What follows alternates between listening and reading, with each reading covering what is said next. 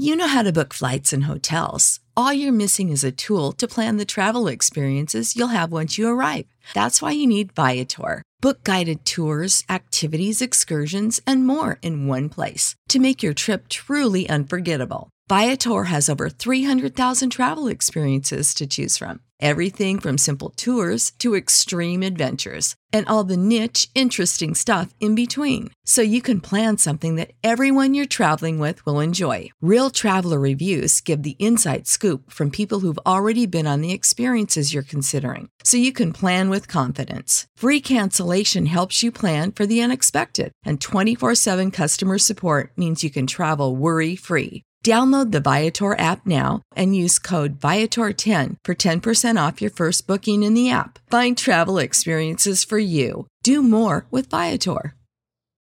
When you need mealtime inspiration, it's worth shopping Kroger, where you'll find over 30,000 mouth-watering choices that excite your inner foodie. And no matter what tasty choice you make, you'll enjoy our everyday low prices, plus extra ways to save, like digital coupons worth over $600 each week. You can also save up to $1 off per gallon at the pump with fuel points. More savings and more inspiring flavors make shopping Kroger worth it every time. Kroger, fresh for everyone. Fuel restrictions apply. Coming up on episode 223 of Wheel Bearings, the hot Audi RS6 Avant, a couple of plug-in hybrids from BMW and Lincoln, the Android Automotive in the 2022 Chevrolet Tahoe, the Subaru Forester Wilderness, Nissan's upcoming electric vehicle plans, the new Genesis G90, Ford and GM and chips, all that and more coming up next. Did you know you can support Wheel Bearings directly? Head to patreon.com/wheelbearingsmedia and you can become a patron today. Your contributions will help fund the platforms and tools we use to bring the podcast to you. And exclusives and improvements are already on the way thanks to your generosity. So if you want to be part of an automotive podcast like no other, head to patreon.com/wheelbearingsmedia.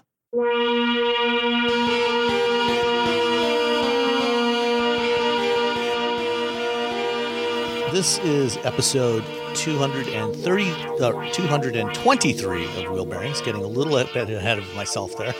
I am Sam Abu-Al-Samad of Guidehouse Insights. I am Nicole Wakelin with TrueCar. And I am Roberto Baldwin with, let's say, TechCrunch. And Nicole, what have you been driving around in?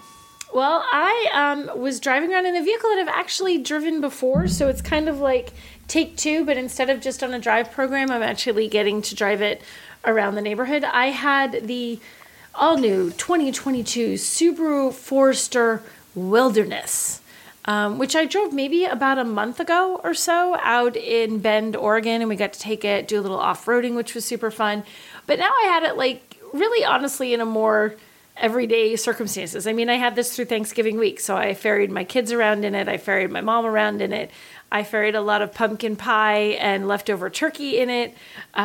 So I had a week to sort of live with this car. It is sort of the off-roady version of what's already a little bit of an off-roady car. It is priced at, I just lost the price. Yeah, I'll find it in a second. But it adds in a little extra ground clearance. It adds in a little extra protection. It has 17-inch wheels, all-terrain tires. It has a front skid plate, and it can tow up to 3,000 pounds. It's got water-resistant seating surfaces. So it's like your slightly more capable version of your Forester, which you could, I mean, it's not like you're going to go rock crawling in this, but you can actually do a little bit of off-roading in it. Now that I found the pricing, the Wilderness starts at $32,820, so it's about $33,000. So it's not crazy expensive. It's not like you're having to move up and pay an exorbitant amount more, where the base trim starts at $25,000. So it's a jump, but it's a reasonable jump.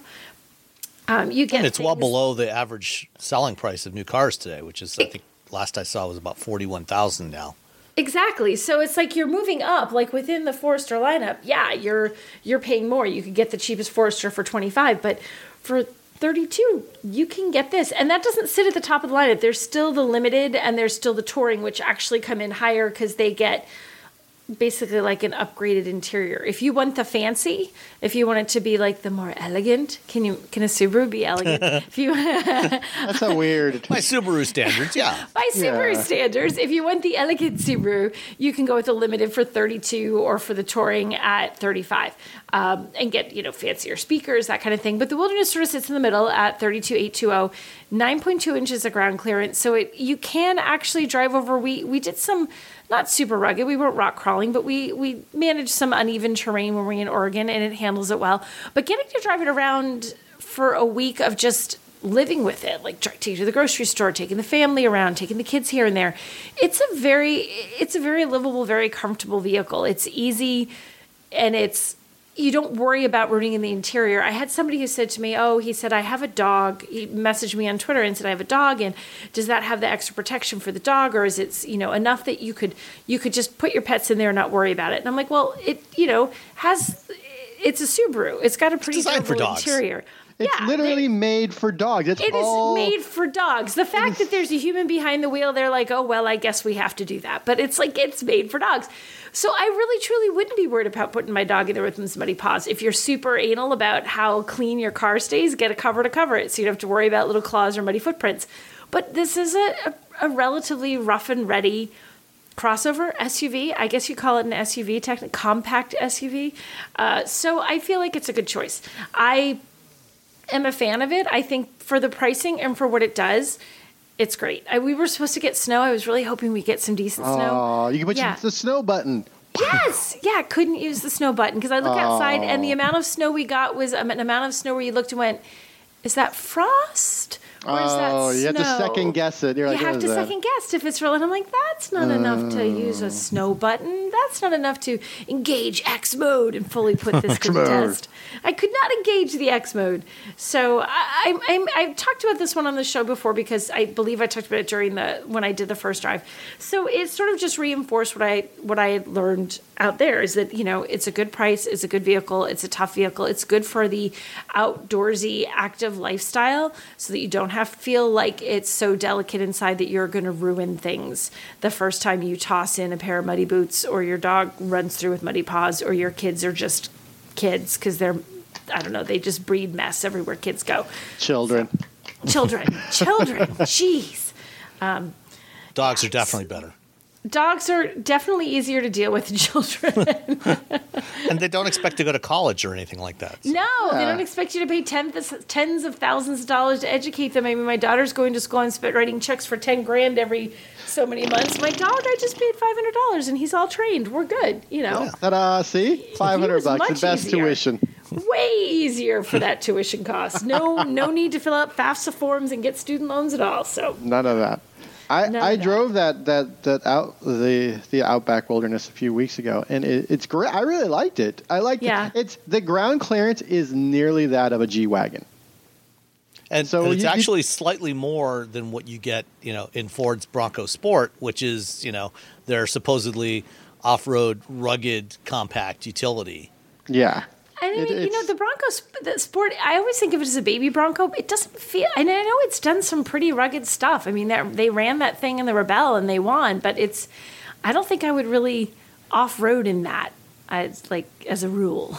It's more like a fraternal twin where one of the twins got like all the cool athletics, and the other one's Danny DeVito. And it's kind of the runt of the family. So the Bronco is Arnold, and the Bronco Sport is Danny DeVito. Kind of, yeah. But Danny DeVito's got a lot of great. Danny DeVito. He's a great actor. He's hilarious. He's a nice guy. There's nothing wrong with Danny DeVito. And the Bronco Sport is a perfectly nice little utility. It is way better than the Escape, which it's based on. Don't buy the Escape. Buy the Bronco. If you're looking at the Escape, I want you to stop. And I want you to go over and look at the Bronco Sport. Stop it right now. But also cross-shop it with the Outback Wilderness because you could. I like the fact that it's like waterproof or water resistant, and you can just have filthy things in there. Well, and I love that. I'm assuming it's probably the same water resistant fabric that's in the Forester or whatever it is.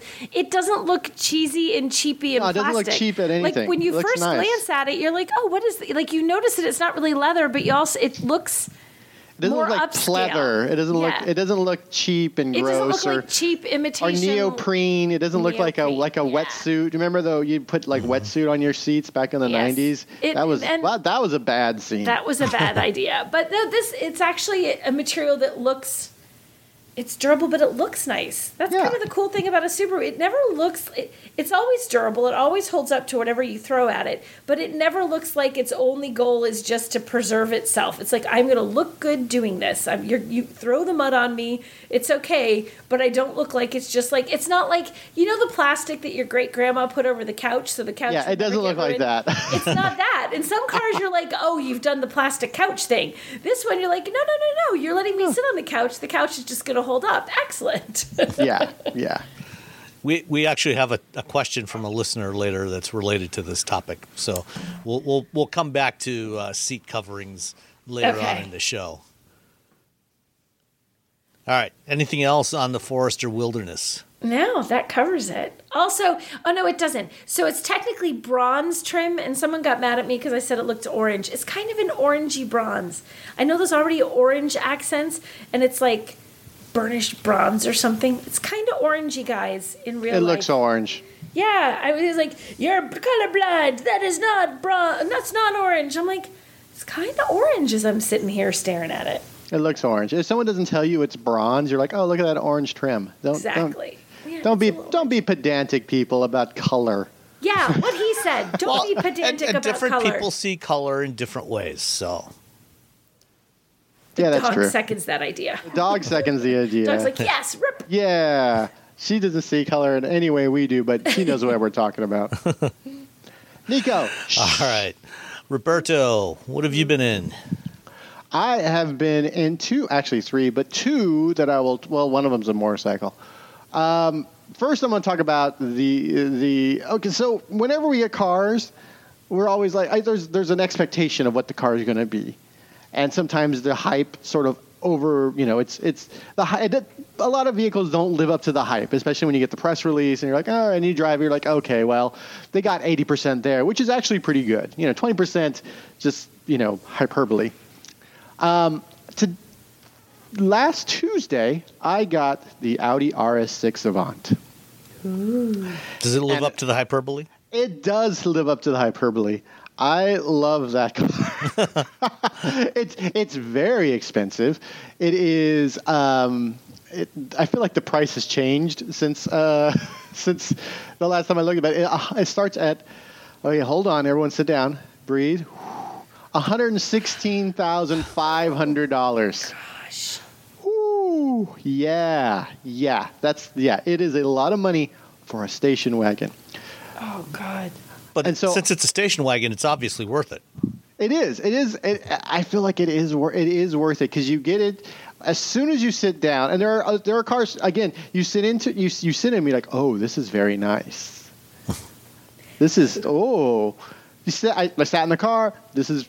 Again, I got that feeling. This is very nice. This is exactly what this car needs to be. It's very utilitarian because it's a wagon, but it's also insane. It's like a supercar, and a station wagon got married, and this is their first child. This is their this is the one that's going to that's got all the AP classes, but also is like the king of the captain of the whatever team. Captain of the football team. Yeah. Would it be fair to say that this is the car that the Cadillac CTS-V Sport Wagon wanted to be? Yes. And I know I like that wagen. But I love the CTS-V wagon. But it is not it's all-wheel drive. Has the Quattro system. Hold on, I'm gonna close this door because dog. My dog is sound asleep in my arms. He's absolutely passed out. All day she's quiet. All right, here we go. By the end of the podcast, my arm will be completely asleep. This, if you're somebody who wants something fast, but you also need utility. You still have kids. You still have to drag stuff around, but you don't want to look like absolutely everyone else on the road, and you have some money. You can get, a GL whatever. You can get a BMW X whatever. Or you can get the RS6 Avant and be the coolest mom and or dad at school. True. Because it looks amazing. I had a millennial come up to me and say it looked amazing. I had a boomer come up to me and said it looked amazing. It's crossing the multi-generational. Did you have a Gen Xer walk up to you and say it was amazing? I'm Gen X, and Gen X doesn't talk about anything, and we would rather be left. We would rather be left. Like, we would rather be left alone. Gen X is like, you guys do what you do. Just leave us alone. We got stuff to take care of. It looks amazing, but when you're on the freeway, you're driving, you're maybe going a little too fast. Cops are not going to notice that. You know why? Because you're a station wagon. You can't possibly be up to any You sort of disappear. I have loved the look of the Audi station wagons, like the upper mid-size Audi station wagons, since I think it was the late '80s, mid to late '80s, when the original 5000 Avant came out. Because it always had that sloped rear window, so it was a wagon, but it still had, when you look at it, it's like, oh yeah, it's a little sportier looking than your average wagon. It's always had great proportions. And then, up to this one, the RS6, you've got the wider fenders and everything to go with that. And then of course, the powertrain. It's that V8, the giant V8, 591 horsepower, 590 pound-feet of torque, 0 to 60 in 3.5 seconds, and a station wagon. I'm just going to keep saying that. RS mode, you tap RS mode twice, it turns off the traction control, your stability control. You can get it sideways. You can break the back end. Not that I would do that. No, but you could. No responsible auto journalist would ever do that. You've heard that's what would happen. He read the manual. I read the manual. It says so in the manual. Yeah. RTFM. It's available with 21 or 22-inch wheels. The wheel is they just take up the entire wheel well. There's a 22 on there. It looks fantastic. It's comfortable. It's nice to drive. It has all the regular Audi accoutrements, so it's very luxurious inside. It just, I feel like I'm gushing over this vehicle. And you are gushing. Do you have a crush on this car? I do. If I were rich and I had lots of money, it would be a tough sell, but it would be a tough decision between this and the new Taycan Sport Turismo. Ooh. Well, if you're sufficiently wealthy, why choose? Well, you know what? Let's just go all the way. I am very rich, and I have two wagons. There you go. You refuse to make compromises. I refuse to make compromises. One of each. I'll let the dogs decide which one they want to go in the dog park in. So that's one car I drove this week. What else did I drive? Well, and your wife could trade up, from the Kona, get rid of the Kona EV, and she could drive the Taycan Sport Turismo to work. Yeah, boom, done. I think we solved all of our problems. Still driving an EV. Yeah. Still the number one car that's being driven in the house is still an EV, so we're still feeling good about what we're doing. I take the dogs to the dog park in the RS6. Everyone's happy. I could go to the Home Depot and pick up mulch. I could, if I went to Costco, I could do that. There's only two of us. I don't know. I thought you could have a truck to get mulch. You're allowed to get mulch in a wagon. You can get that mulch is the beauty of a anything. Wagon. All the fun of a truck without your stuff getting stolen because someone just reached in and grabbed it. Right. Grabbed all your mulch. It would have been perfect on Saturday when I had to go to Lowe's to get a supply line for our new dishwasher. The RS6 would have been the perfect vehicle for that trip. Boom. Perfect. There you go. See? Everything about the RS6 is perfect. Everything is... Wow. Everything is not everything's perfect. So you all know what to get Robbie for Christmas now. So if you want to buy me a Christmas present, and you're not Audi, I don't want a car from an automaker. Don't give me stuff. Audi RS6. I also drove another car, which was not quite as exciting. I drove the BMW 330e. I'm doing a review for Digital Trends. For this vehicle, it is the plug-in hybrid 3 Series. They have the rear-wheel drive version, and they have the X-Drive all-wheel drive. I had the rear-wheel drive version. I will say it is 90% good. There is a weird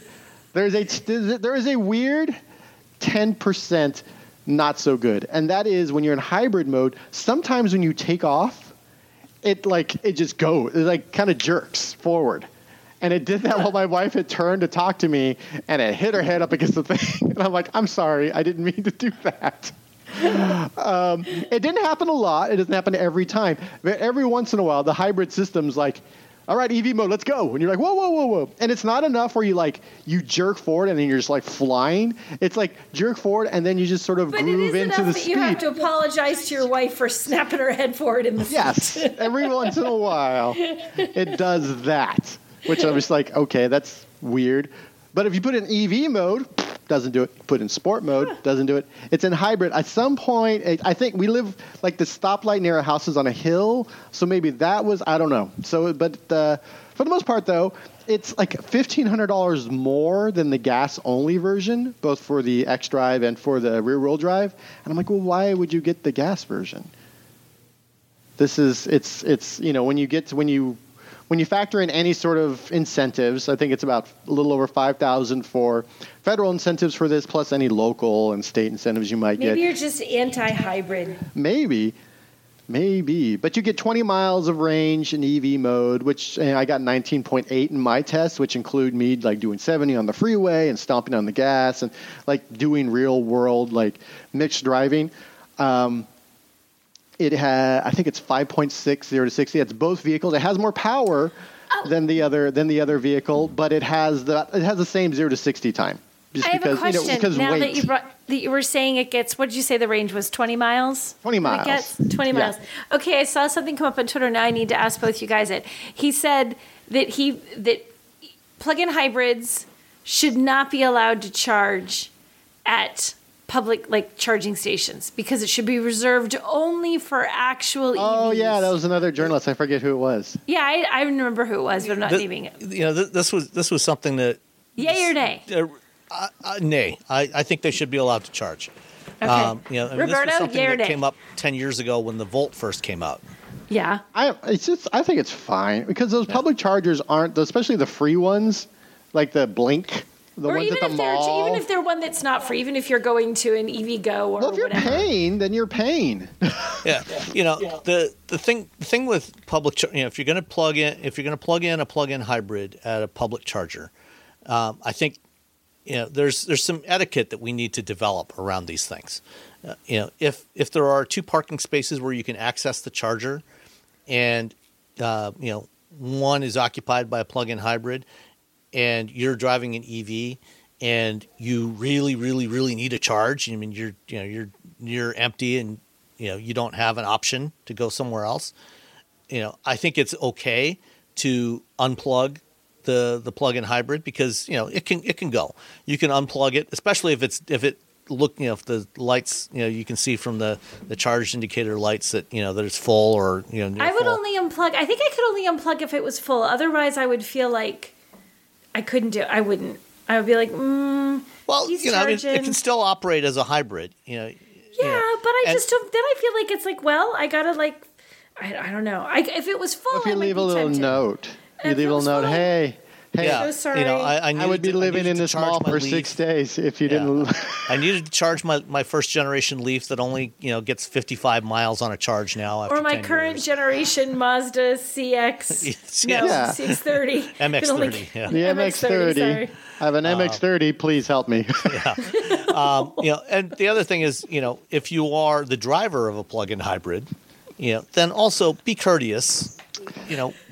Keep be conscious of how long it's going to take to charge your car, and don't leave it sitting there on a charger all day long. Yes. If you're charging that. at work, for example, if you've got workplace charging, go ahead and plug it in. When you get in the morning, if you've got a 25 or 30 mile commute, go ahead and plug it in, and then after a couple of hours, when it's fully charged up, unplug it and move it.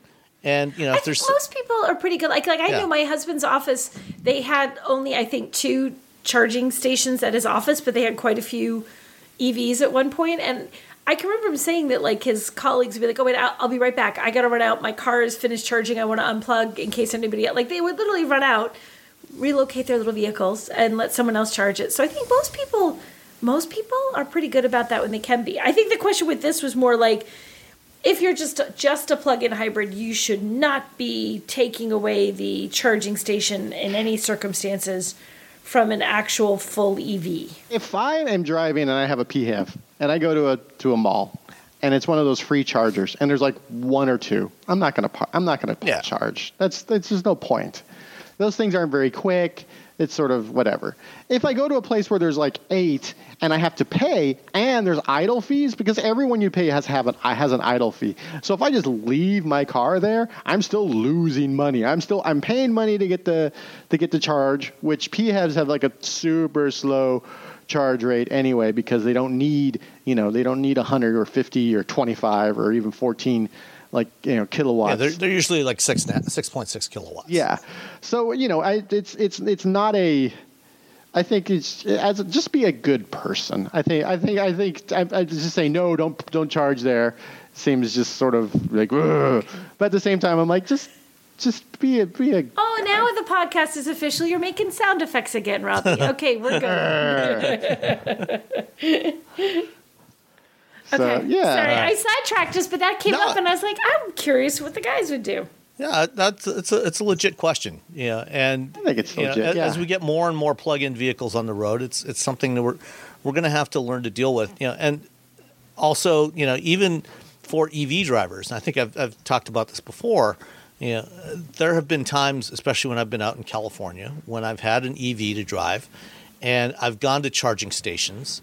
DC fast charging stations, and I get there, and there, it's charging stations, next to a grocery store, and right next to the handicap spots, and I get there, and there are EVs parked in front of the chargers that are not plugged in.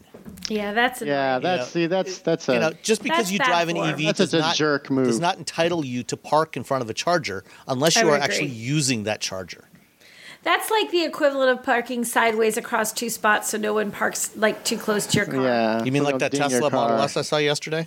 Like the Tesla Model S, apparently, you saw yesterday. Tesla Model. When you weren't busy installing a new dishwasher. Yeah. So anything else on the 330e, Robbie? Nah. I kind of forgot. I kind of forgot all about it. Oh yeah, hold on. Let me get the price. Hold on. I have it written down. I'm writing the review right now. I'm sure it's in here. I'm sure I had it pulled up at some point. Okay, rear-wheel drive is $42,950. X-Drive is $44,950. And again, those are only $1,500 more than the gas equivalent, and the tax credit. Oh, the tax credit is up to $5,836. That's just federal. So if you have state, California state, if you live in like San Joaquin Valley, I think there's another, different regions in addition to state have credits or incentives. So it's actually cheaper than the regular 330i, and you get to plug it in at night. Or plug it in and make somebody on the internet really angry. One or the other. You know how to book flights and hotels. All you're missing is a tool to plan the travel experiences you'll have once you arrive. That's why you need Viator. Book guided tours, activities, excursions, and more in one place to make your trip truly unforgettable. Viator has over 300,000 travel experiences to choose from. Everything from simple tours to extreme adventures and all the niche, interesting stuff in between. So you can plan something that everyone you're traveling with will enjoy. Real traveler reviews give the inside scoop from people who've already been on the experiences you're considering. So you can plan with confidence. Free cancellation helps you plan for the unexpected. And 24/7 customer support means you can travel worry-free. Download the Viator app now and use code Viator10 for 10% off your first booking in the app. Find travel experiences for you. Do more with Viator. When you need mealtime inspiration, it's worth shopping Kroger, where you'll find over 30,000 mouth-watering choices that excite your inner foodie. And no matter what tasty choice you make, you'll enjoy our everyday low prices, plus extra ways to save, like digital coupons worth over $600 each week. You can also save up to $1 off per gallon at the pump with fuel points. More savings and more inspiring flavors make shopping Kroger worth it every time. Kroger, fresh for everyone. Fuel restrictions apply. All right. I also had a plug-in hybrid for a couple of days. I had the new Lincoln Corsair Grand Touring last week, just before the holiday. And Lincoln, this is technically a first drive program. Lincoln's not doing a full media drive for this. They're just doing 2-day loans to get people familiarized with it, and then they'll put them in the regular press fleet after that. So the Corsair Grand Touring was initially announced 2 years ago at the 2019 LA Auto Show, the last time we had an LA show. And this is the plug-in hybrid version of the Corsair. And like its sibling, the Ford Escape plug-in hybrid, it went through some delays. It was supposed to come out in mid-2020. Didn't arrive until a few weeks ago. And they had some issues with the European version of the Escape, which is called the Kuga, last year with some battery fires while it was charging, and it was caused by a manufacturing defect that they had with the battery cells that was causing a short circuit. And so when you plugged it in to charge, occasionally it would catch fire, which is not a good plan. And so they delayed it while they sorted that out. And they launched the Escape here a couple of months ago, and we talked about that. And now they've launched the Corsair, and the Corsair, like other current generation Lincolns, shares a basic platform with Ford vehicles, but it looks completely different. It's totally different sheet metal. Everything in the interior is different. You get into one of these, you get into a Corsair, and you look around. You would never guess that this is sharing a platform with the Escape and the Bronco Sport and the Maverick, because there's nothing that you touch or feel or look at that looks like it came out of a Ford vehicle. All the parts in the interior are unique, and it's a pretty stylish looking vehicle. I like it. It's got a nice sculpted body side to it, and similar profile to the Aviator, but obviously smaller. So when you look at it in profile, the roof line kind of drops off a little bit towards the rear, give it a little bit of a teardrop shape. Under the hood, the front half of the powertrain is basically the same as what you get in the Escape Hybrid or the Escape Plug-in Hybrid or the Maverick Hybrid. So you get a 2.5 liter 4-cylinder engine with Ford's hybrid drive unit in there, and together the electric motor and the engine give you about 200 horsepower to work with. And then for the plug-in hybrid, like in the Escape plug-in hybrid, there's a 14.4 kilowatt-hour battery pack that sits underneath the second row seat, so it doesn't intrude on the cargo space at all, like it did in the old C-Max plug-in hybrids or in the Fusion plug-in hybrid. It's a nice compact battery pack, and then the big difference between the Corsair and the Escape plug-in hybrid is the Corsair adds another electric motor to the rear axle. So the Escape plug-in hybrid is only available in front-wheel drive right now. You can't get an all-wheel drive Escape plug-in hybrid.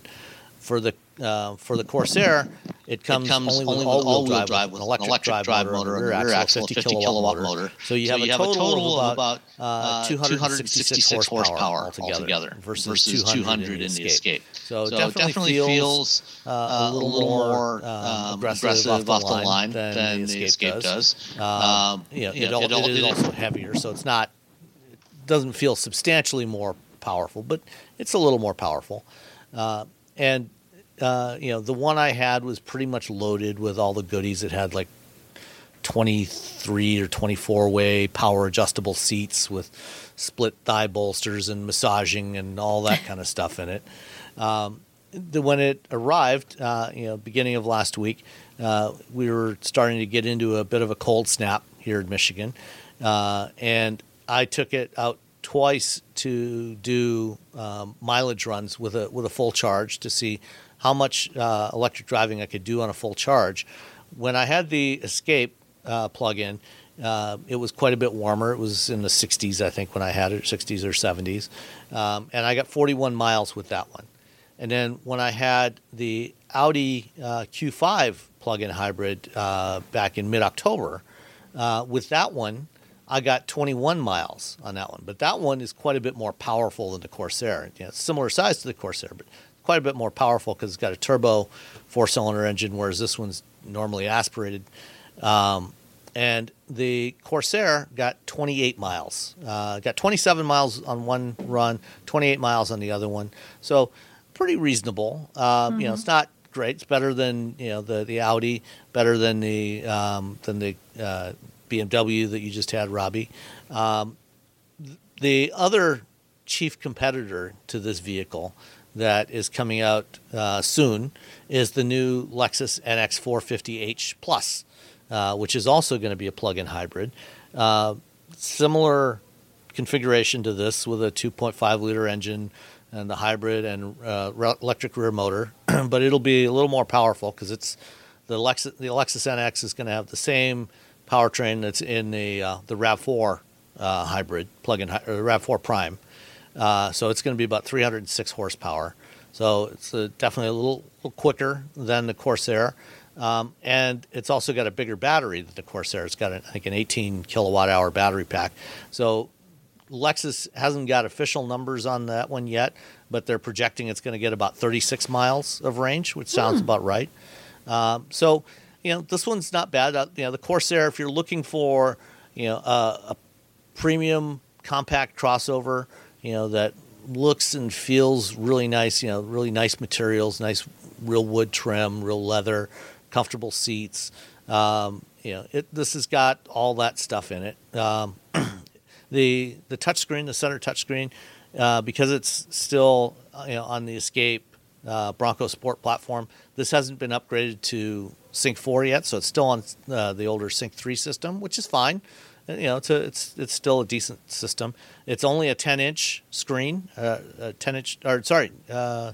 even a 10-inch. I think it's actually an 8-inch display. Wow. Yeah, so it's a considerably smaller display. Yeah, it's an 8-inch center touchscreen. Which isn't it funny when you think about an 8-inch touchscreen not that long ago? I know that was a good sized touchscreen. Like it was like a 5-inch screen was tiny. Now an 8-inch screen is tiny. Yeah. Yeah, it's funny because 8-inch, anything bigger than like 7-8 inches, you're just like, all right, well, whatever. Yeah. I mean, it's nice having all this real estate to see all the things, but the reality is like, well, can I see the map? All right, cool. That's cool. Yeah. All right. Can I read the streets? Okay, I can see where I turn. I'm good. Yeah. See where I'm going? All right. And the Corsair I had was equipped with the optional heads-up display, and so if you're using navigation, if you're using either the built-in nav or Apple CarPlay or Android Auto, it shows you the navigation prompts in the heads-up display, so it'll tell you where to turn. So that's good. The Audi has a 10-inch display, and the NX has a 14-inch screen. So, kind of puts this one a little to shame. But it's like, ooh, look how big the icons are in CarPlay. Yeah.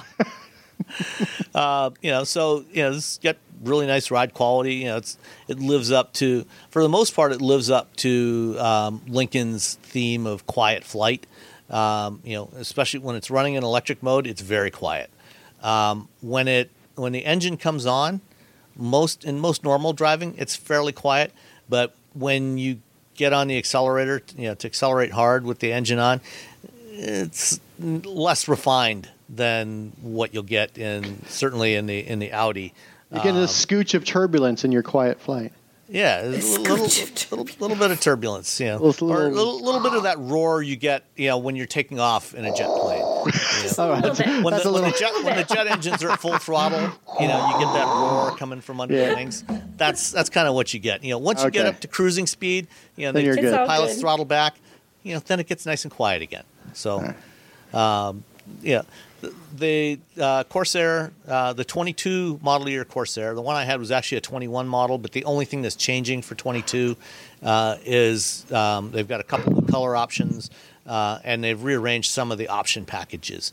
So the 22 starts at $51,425, including delivery, which is not inexpensive, but it's also not out of line with the Audi and the Lexus, or at least where we expect the Lexus to be. As equipped, the way I drove it was $62,300, including the 20-inch wheels and the luxury package. But it does come with you do get a $6,843 federal tax credit available for this one.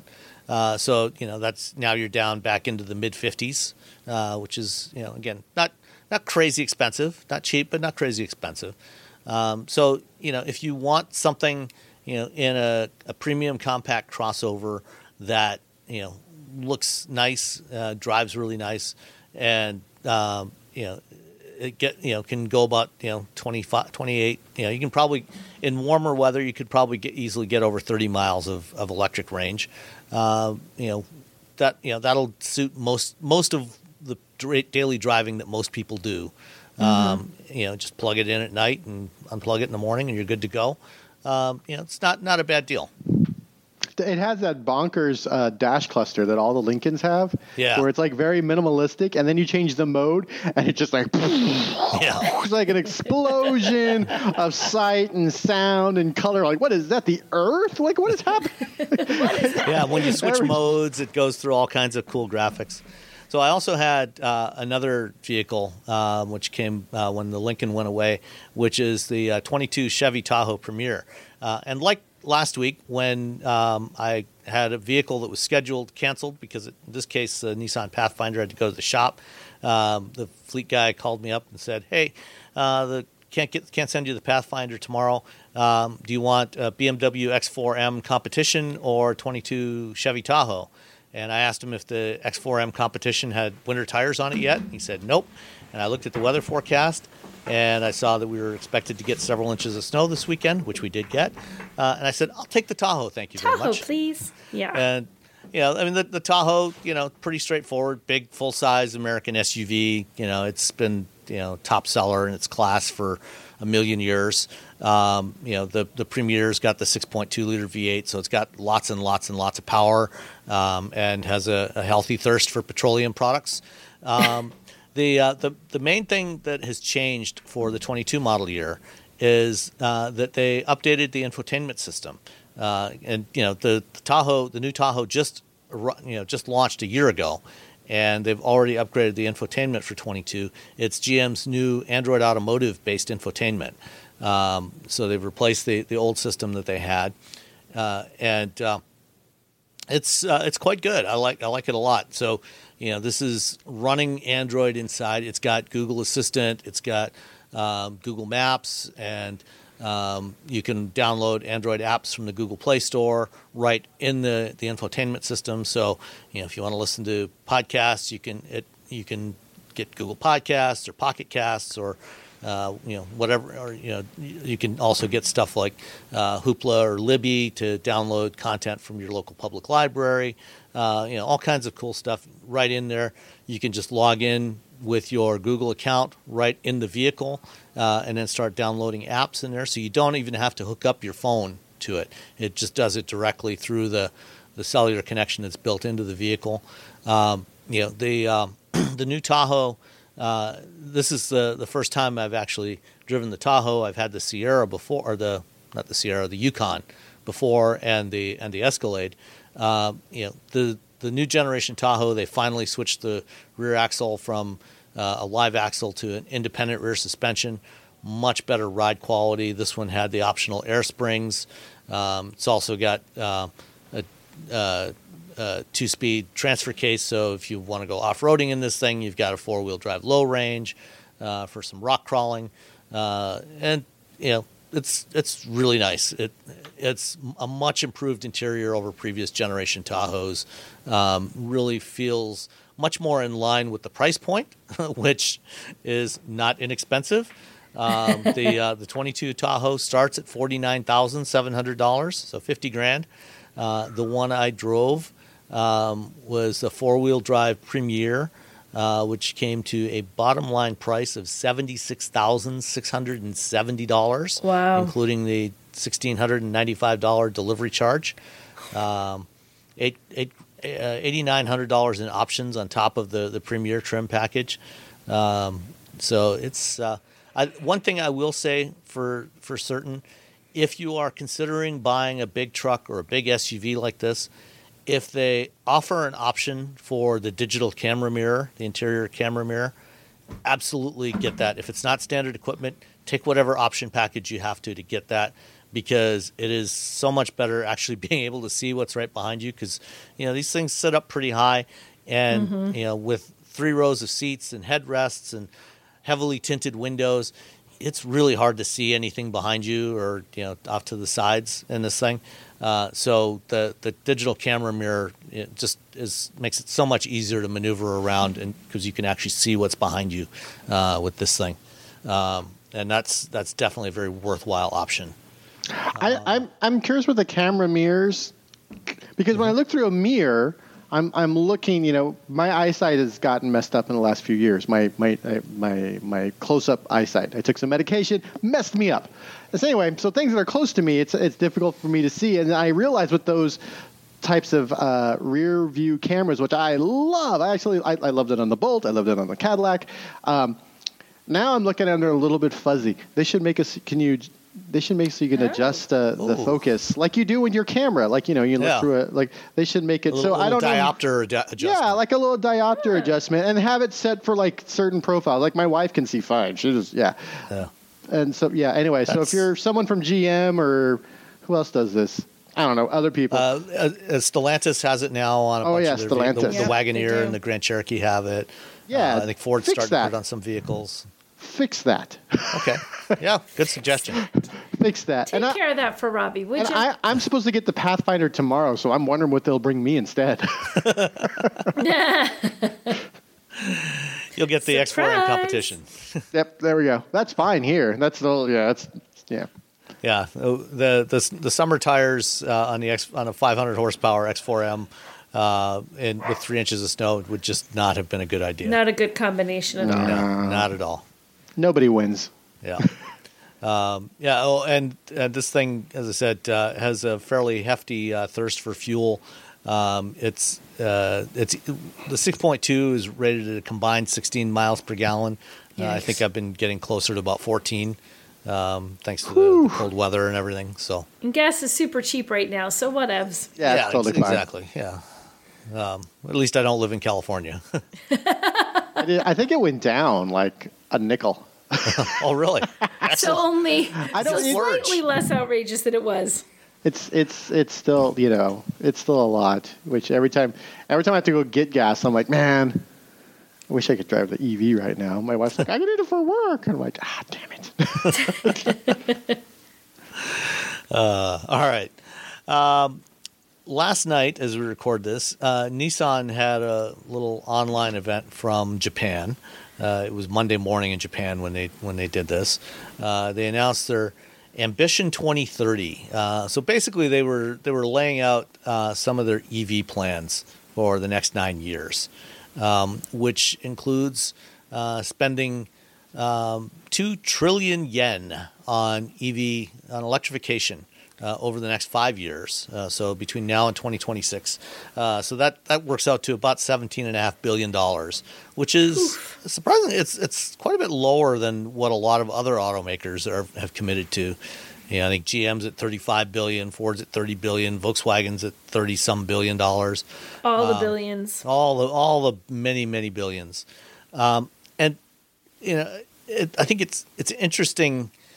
Nissan was the first manufacturer to launch a relatively affordable modern EV 10 years ago or 11 years ago now with the original Leaf. And at the time, I remember being at the Tokyo Motor Show in 2009 and Carlos Ghosn standing on stage, talking about that they were going to launch 4 EVs in the next 3 years. I think one of those, in addition to the Leaf, one other one made it to the market in some places, which was the the electric version of the NV200 van. It was never sold in North America. And they've, after being an early leader in the EV space, the number one selling EV in the world was the Leaf. Yeah, they had the number one spot. Was it really? Yes, wow. The number one selling EV in the world was the Nissan Leaf. Until the Model 3 came out, it was the Model 3 top seller. Yeah. Wow. And they just sort of like squandered it. Yeah. Yeah, Nissan kind of lost its way with EVs. They're finally kind of getting back into it now with the Ariya, but even that, has been delayed. That's not launching in Japan until middle of next year, and then it'll be here in the U.S. I think in October of next year. And with a starting price at $47,000 for the initial versions they're going to sell. But they're promising 15 new EVs between now and 2030. They expect 50% electrification, including EVs and their e-Power system, which is a series hybrid system that you don't actually have to plug in. And at the end of the show here, I have actually got an interview I did in LA with Aditya Jairaj, who's Nissan's director of EV marketing and strategy. And he talks more about this, but what do you think about what Nissan's doing? Well, I mean, I think it makes sense. Everybody's pushing to EVs. I feel like them pushing is not the exception; it's sort of the rule. The dollar amount, like you said, does not sound as heavy as you might expect. It's an impressive number, but still not a mind-blowing number. 23 new models with 15 new EVs by 2030. 15 new EVs? I feel like they could do that. Yeah. I could probably do that.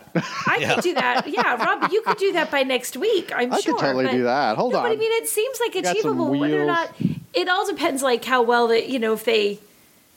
What you don't know is how much they've already done in the background. We know what they're saying they're going to do. How prepped are they? I feel like to have this gigantic, event where they're saying all this, their Ambition 2030, they must feel pretty confident. Otherwise, it's going to look pretty silly. It's not like this is just a rogue announcement. It was sort of like rogue, right? Sorry. Bump. Sorry, I apologize, everyone. No, that's okay. We'll let it go.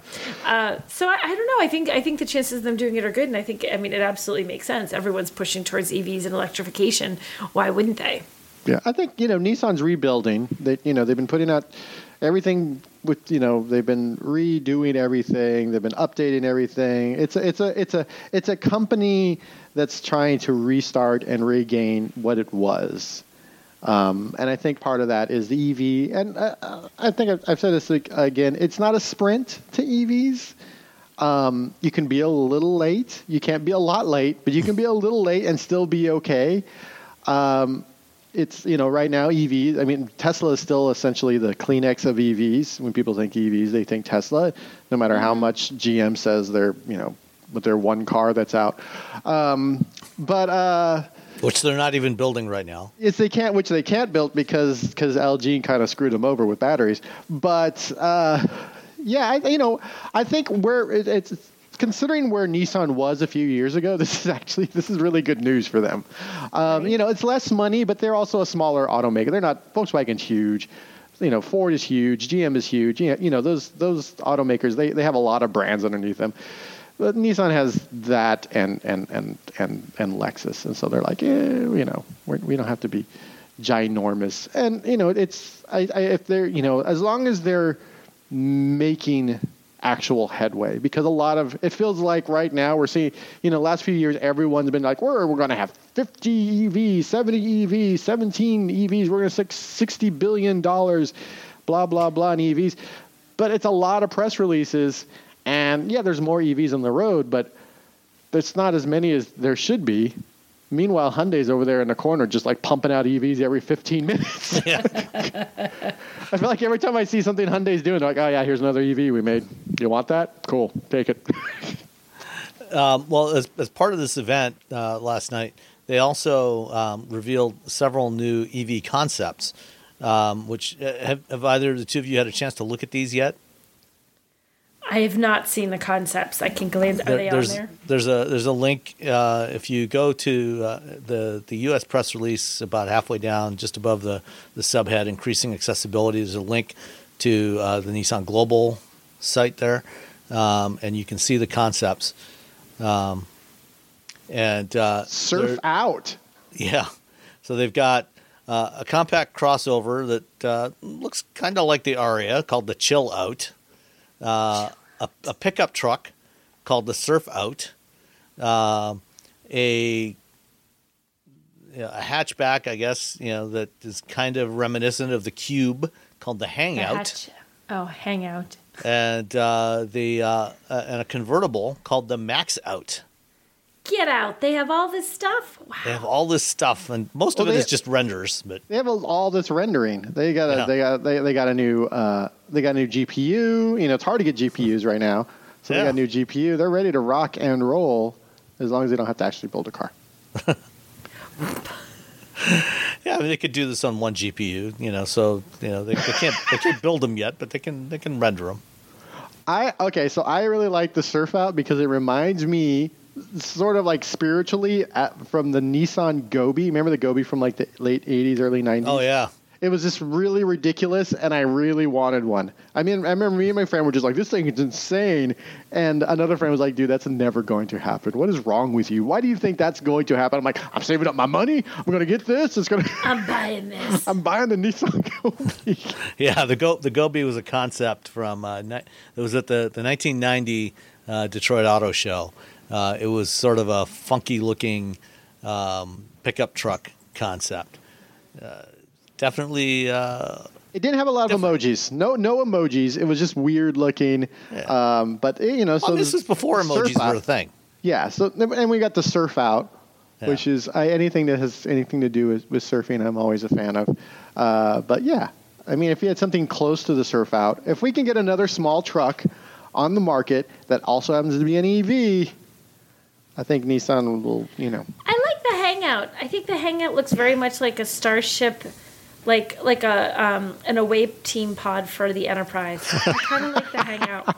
Like you don't wear a red shirt if you're in it because you know you're not coming back. Right, because then you will die. Right, and if you notice in the picture, people are wearing. Oh, there's a girl wearing a red and white striped shirt. She's gonna be eaten by a bear. Oh yeah, bear's got that. Sorry, kid. girl. Sorry, Definitely kid. A bear. Oh yeah, that kid's bear fodder. Goner. Completely goner. Sorry. Yeah, the Hangout is pretty cool. I like that one. I like the Hangout. I like how that one looks. I like that they're all kind of small. They're not like ginormous. But of course, people want. There really isn't anything big. Like if you want they are actually all very small. If you want a big vehicle, well, you got the Tahoe that Sam was just in. Yeah. Hella big Tahoe. The hella big Tahoe. GMC has started to build, production Hummers now in Detroit. So, those will be getting to customers by the end of December. So, they've got that end of the market covered. And, someday Tesla might even build a second Cybertruck. So, somebody needs to cover the smaller end of the market. So I think it's good. All solid state batteries by 2028. Yeah. Good luck with that. I mean, I'm actually saying good luck because if you can do that, that's great. It's I think we get really excited about solid state. It's the magic bullet. There's a long time. There's a lot of interesting developments going on in the battery space, which we'll talk about another time. But there's some companies doing some cool stuff that I think there's some things that have a lot of potential to really drive down the cost of batteries and improve the performance and the energy density. Oh yeah, that'll really help to make these things more mainstream. Lithium ion is going to be around for a while, and it's just going to get better and cheaper. So it's just different variations. There's a lot of different flavors of lithium ion. Flavors like a Baskin Robbins of cars. Yeah, you guys are talking batteries, and I'm looking at the back of this Nissan Surf Out that has little emojis and stuff. Somebody's going to hack that and be able to make it so you can flip off the guy who just is tailgating you, or that is just so ripe to have obscene things on the back of that little emoji screen on the tailgate. I mean, that's half the point. You say that as if that might be a bad thing. No, I'm just saying. I'm like, what do you give it? 5 minutes after the first one leaves the dealership, someone's going to be like, and I'm flipping off the guy behind me. Well, Right? the other thing that's kind of neat about the Surf Out is at the front. It reminds me kind of the canoe vehicle. Oh, Yes. yeah. Because you've got that glass front I in would there, so you agree. can look straight through under the dash, out the front of the truck. That's pretty dope. Yeah. Yeah, need see, more- little thing. It says hi and a little hang loose thing, and it's going to be F you and a middle finger that's really going to be on the back of that. If we can't get the buggy, the Volkswagen Oh, buggy, the ID ID, yeah, I forget what. And I drove that thing at Pebble Beach one year, and I absolutely loved it, even though I was only allowed to go like 38 kilometers an hour, which is like 20 miles an hour. And it's since we can't get that, Nissan should bring us the Surf. Come on, just give us something. Come on, Yeah. people, give us something fun. Give us the Surf Out. Give it to us. Give it to us. All right. Next up, Genesis has shown off exterior images of the new G90. And we don't know much about this one yet, presumably coming out sometime next year.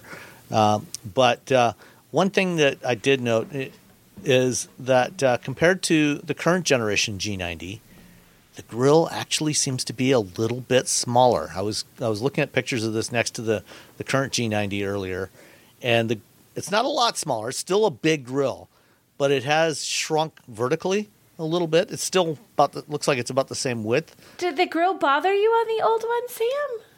Yes. There's too much grill out there today. Too much grill in the world, and Yes. Hyundai heard you, Yeah. and they're like, you know what? With the Genesis, we're gonna bring it down a little. We're gonna take it down a notch. Good.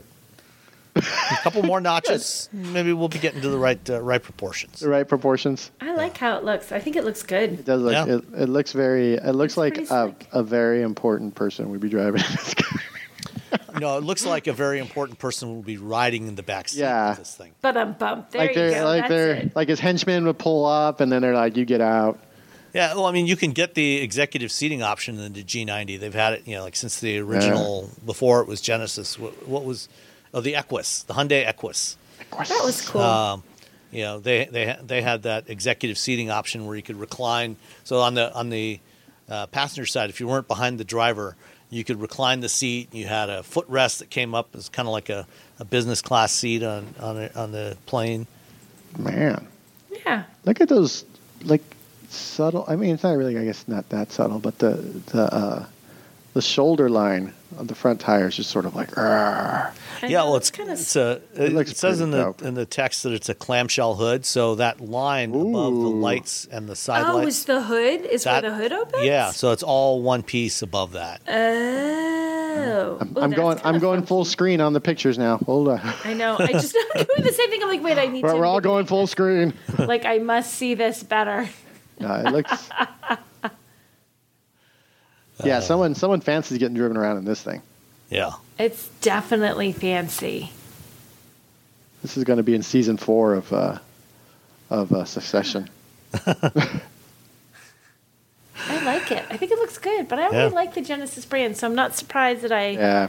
like this one. I've been very happy with what they've done so far. I agree. All right. Anything else on the G90 before we move on?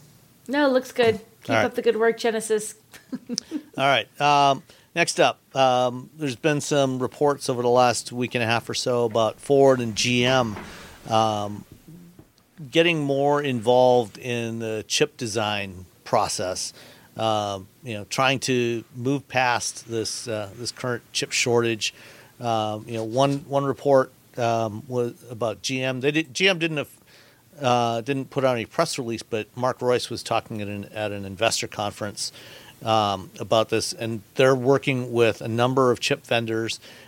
And basically, from looking at what Royce said, what they're doing is they're moving their electronic architecture on their vehicles more towards a more centralized compute architecture. So, today, a lot of high-end vehicles have well over 100 individual computers or electronic control units in the car, and starting to consolidate that down. Following the trend that that Tesla started. They were the first to do this, and other manufacturers are moving in this direction now. So you've got fewer computers, more powerful chips in there, and so GM's working with a bunch of different chip vendors like NXP and Renesas and Qualcomm. In fact, next year, GM's going to be launching some stuff, some new models with Qualcomm-powered driver assist systems in there. They're using their new Snapdragon Ride compute platform. And Ford is partnering with Global Foundries, which is they're a chip fab. They don't design chips so much as manufacture the chips. They used to be part of AMD. They got spun off from AMD, I don't know, 7 or 8 years ago. And they're also working with them. And I think one of the interesting things, just like in mobile devices and even in computers now, everything's moving towards ARM-based chips, lower power, more powerful chips, lower power consumption, but more capable chips. And these things are designed, as you can do sort of a la carte design. You don't have to design a complete chip. You can pick and choose different pieces, so you can have graphics processors from one company and ARM cores and neural engines to do AI processing, and you can mix and match these and have somebody build it for you to your own specifications. I think that's what Ford's doing with Global Foundries. What do you guys have any thoughts on this? What happens is if you rely too heavily on what other people are making, now we end up in the situation where we're kind of in now. I mean, we still need more foundries, regardless of even though they want to make more chips and they want to be more part of how the chips are made, et cetera. We still need more foundries and to actually build these chips. But consolidating, the hundreds of chips and hundreds of different SoCs or microcomputers or whatever, or silicon, portions that are in a car, and sort of bringing them all together. That's going to help with the foundry issue. It's going to help with greater control over what's going on in the vehicle. I mean, at the end of the day, it all makes sense. Tesla's doing it, Lucid's doing it. Somebody else, the traditional automaker's doing it. I talked to them about it, and for the life of me, I can't remember who it was. Maybe Volvo? Volvo's doing it. Volvo, there we go. The XC90 replacement is going to be using two central computers powered by NVIDIA Orin chips, which are really powerful chips. Yeah. So, sort of consolidating it's instead of having, it's almost like if you had a bunch of stoves in your house and now you just have the one stove that you need with the 4 burners and the thing, as opposed to 15 tiny little stoves all around. Instead of 15 hot plates all over the house. Like one hot plate's boiling water, the other one's like cooking a turkey for some reason. You're like, let's just consolidate all this. And so And it seems like it's something too, that maybe that because of what happened with COVID and because of how things rolled out over the last 18 to 24 months, this is something that probably had to happen at some point anyway. It just COVID sort of accelerated oh dear God, we need to do this, we need to do it now. Maybe it would have taken an extra 5 years. Instead, they're all doing it this year. But it seems like something that naturally would have had to happen as they realized that the inefficiencies of what they were doing in the first place. Like, okay, let's get rid of all the hot plates and just buy an oven. You feel like that had to happen at some point. It just might be happening a little bit more quickly and aggressively than it otherwise would have. And it's sort of smart to start doing it and start working on it now, because they're all working on new architecture for their EVs and their plug-in hybrids. And, if you're building a new architecture, you might as well actually build a new architecture with, from the top down. Mm-hmm. Or bottom up. I don't know. Yeah. Just make it better. Buy one nice stove and one nice oven. There you go. One nice stove. Yes. That does it all. And that's what we did, and it's working out great for us. So. Yeah. See? Yeah, there you go. Meanwhile, my stove sometimes might get the right temperature. That's why we replaced our old one. You never knew what kind of temperature it was going to be at. Getting those burners lit, it's a pain in the neck. All right. Speaking of chips, let's go into. We've got a couple of listener questions, and let's tackle the first one from AJ, or Gupta AJ on Twitter. And he asks, place your bets. The chip shortage will end in 3 months, 6 months, or 12 months from now. 18 months to 2 years. Foundries are hard to build. It's one of them got destroyed. Everything now has a chip in it. It's going to be a while. I'm going at least 12 months, and I'm leaning towards your 18. Because it's like you said, it's something that is not easily correctable in 5 minutes. It takes some time to correct the problem. Stove manufacturing is tough. Stoves are a challenge. It takes 3 to 4 years to build a new chip foundry, and it's a very expensive process. I think Samsung just announced they're building a new one in Texas. They just announced that last week, and they're spending $17 billion on one foundry. Or one Nissan EV. EV. 15. That's enough to build 15 different Nissan EVs. Yep. Wow. Yeah. And that's for one chip plant.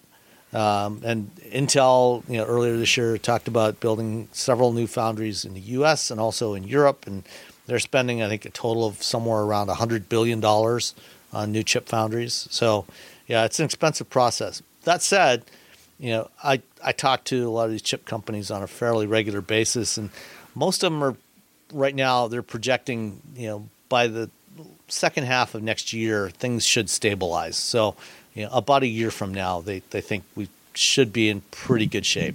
But then a new PlayStation will come out and it'll all go to hell. Hell in a handbasket. That's it. Forget it. Shortage is back. All right. The other question we had relates back to what we were talking about earlier with leather. This is from Andrew Pappas. And after listening to our previous episode, Andrew wrote back and said he's not the Andrew Pappas that I know that lives in my neighborhood. He says, I guess he was listening to This Week in Tech yesterday, which I was on with Leo Laporte and Doc Rock and Padre SJ. We got into a tangent about rich Corinthian leather, or rich Corinthian leather, as Ricardo Montalban would say. I can't roll my R's like that. I'm sorry. Maybe you can, Robbie. Corinthian leather. Of course he can. In reference to the rich Corinthian leather spoke of on another podcast, who makes the best real, fake, and bang for the buck leather? So best real leather, best fake leather, and best bang for the buck leather. Like which automaker? Yeah. Like who has the... Best real.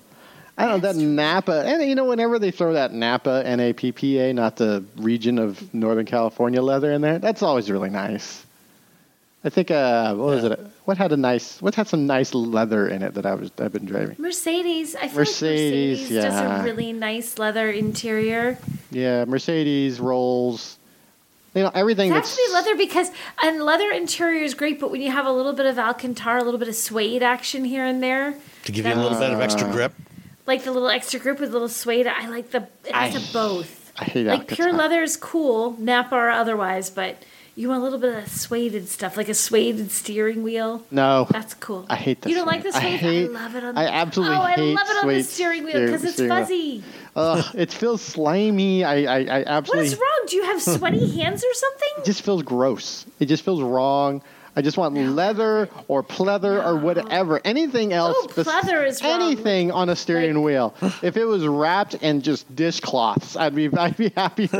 Just like some old dishcloths sewn together. It has a little bit of the... I don't like it when it has metal on it. I don't like the metal on a steering wheel. Like some of them have like a piece of metal accent. Oh yeah, and you touch it and it burns the hell out of you. On hot days. Like in the summer, you're like, and there we go, the imprint of today's steering wheel across the palm of my hand. It burns your hands, people. I don't like that. Fake leather. All right, who does the best fake leather? I think Polestar. Oh, Polestar. Is that one a vegan leather? Yeah, I believe it's the Polestar is fake leather. Who else does like vegan leathers? The ActiveX stuff in the Mustang Mach-E, I think, is actually quite good. Oh, that's pretty good. Yeah. There's actually, I remember growing up, the first car I remember my dad having was a 73 Dodge Dart, with 1970s vinyl seats in there. Oh my gosh, my dad had a Dodge Dart with horrible vinyl seats. And they were just awful. were The bad. vinyl that you got in those cars in the 70s and 80s was just Crack. Vinyl. It was- There yeah. was no It doubt was- that was it was- imitation. It was absolutely no doubt at all that it was something created in a lab somewhere. You just slide everywhere and it would crack and then stab you in the ass. Yeah, exactly. Yeah, those were bad times. But I there's think I think the imitation leathers now, the ones that are like imitation not because they're trying to save money, but because they're trying to use some sustainable alternative. Vegan those are the stuff. best ones. When they're just Yeah. trying to be cheap, when it's like the base trim of an already really low priced car and it's just like, okay, it's fake. Those aren't so great. But if it's any kind of like we're trying to be sustainable, so this is made out of recycled whatever, those are normally pretty decent. Yeah, that's why I you go know, for. I think Polestar probably has the best. Okay, I go It's like with man-made stuff with beads Yeah. or something. I don't know. They have like a whole like company they work with a weird name. Yes. There's a whole big thing about how they Ada? all of their Is it sustainable bits and pieces. Ada, maybe. I'm gonna look it I up. can't remember, but I do remember hearing about it when I did the drive. All the sustainable stuff they Yeah. do to make everything like all the parts. So all right. How about bang for the buck leather? So here, I'm assuming he's talking about, real leather, but not the real premium stuff. who is the make? So who's got the best cheap leather? The best cheap leather. Trying to think of inexpensive vehicles that I've been in that had leather. that had any kind of leather that weren't just trying to do a fake, that weren't doing like imitation leather. Oh man, God, that's I a don't tough know. one. I don't know that I think that there's one that stands out. I feel like most of I feel like they're all, even if it's supposed to be an imitation leather, not like we're just cheaping out, then most of them are pretty decent. I don't know that there's one that's. Well, I think in this case, he's not looking for imitation leather, but cheap leather. actual animal hides that are just not like the fancy Napa leathers or. Andrew demands some sort of dead animal for him Yeah, to sit so- on. Andrew wants So a dead animal under his butt. What is the best modern interpretation of rich Corinthian leather? Rich Corinthian. Gosh. Trying to think of something with a leather interior that I've driven that's not fancy schmancy. I know, because the ones that come to mind are fancy cars to begin with that had these beautiful leather interiors. Oh, You can get leathers, in a lot of mainstream, like Toyota Camrys now, and Honda That are Accords. decent. Yeah. Yeah. Did the Like Honda you Accord can, I if you just get the straight up leather interior in most cars, if it's a leather interior, it's going to be good. I mean, if you go from just leather, It's not going to be as Napa, soft and supple, as a high end Napa. It's not going to leather or have that, something like it's been. The perforated Napa leathers, yeah.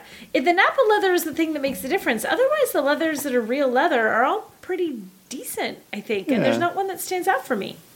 Yeah, can't- I've been in the Accord and the Camry with leather, and they're both nice. Yeah. They're both decent. They both felt like nice Yeah. interiors. Yeah. All right. I don't know if there's one that's better. They're probably sourcing Just- them all from the same people. Just avoid the 1970s era darts that Sam and my dad both had. Or just get it and you're gonna be reupholstered. Just fine. Buy a car, get it reupholstered with rich Corinthian leather or whatever. Find an old Cordoba in Cordoba. the junkyard and Cordoba. salvage the seats out of it. Cordoba with rich Corinthian leather. Ricardo Montalban, we miss you. Yes, indeed. God. Sorry. The way he said Kirk. Come on. Oh, now I'm going to have that con thing stuck in my head that was not. Now I can see it's con. Apologies. I think that's a good place to cut it off for this evening. A lot of Star Trek references today. Yeah, you can never have too much Star Trek. You should see my Christmas tree. It's loaded with Star Trek. That's why I have Star Trek on the brain. Nerd. Yeah.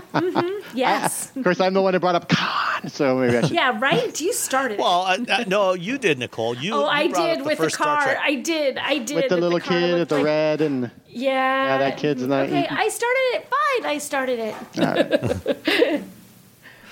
All right.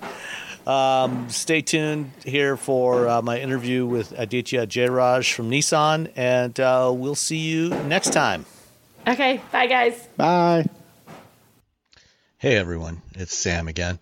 Time for another interview that I recorded during the LA Auto Show the other week.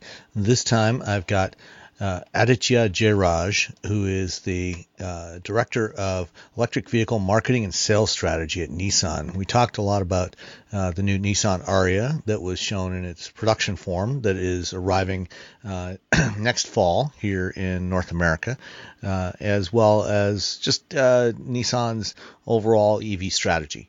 Enjoy. All right.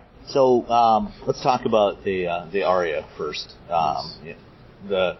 First of all, this is Nissan's first new EV since the Leaf, and taking a very different direction from the Leaf. What is the overall strategy for the Ariya? Aside from targeting what is clearly a more popular market segment right now with compact midsize crossovers, what's your overall strategy for going forward with EVs, starting with the Ariya? Sure. So, first of all, Nissan is fully committed towards electrification. Right? So we have announced that by 2030, all our major models in key markets will have an electrified option. So we're fully committed. Now, Ariya is the first step. First crossover EV from Nissan. So 3 things about the Ariya which I think paved the way. One, there are different battery sizes, different drivetrains, so we have an Ariya for everyone, based on your needs.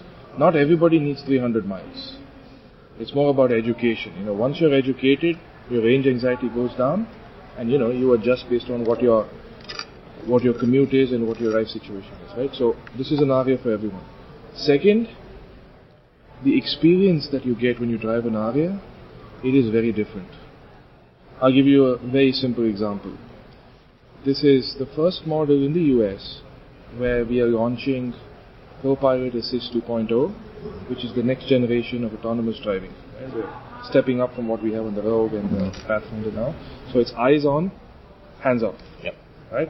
So this is going to be the first model. So Ariya is at the center stage. We're introducing this technology with the Ariya. So we're paving the way for what the future is going to be. We're fully committed towards electrification.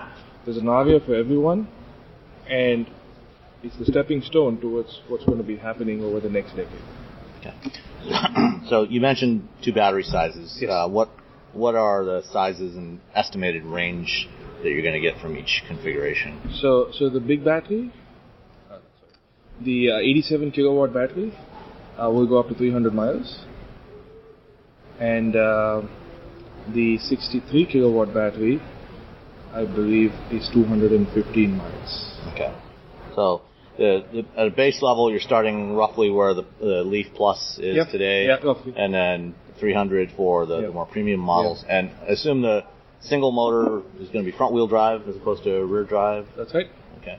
And then optional all-wheel drive dual motor?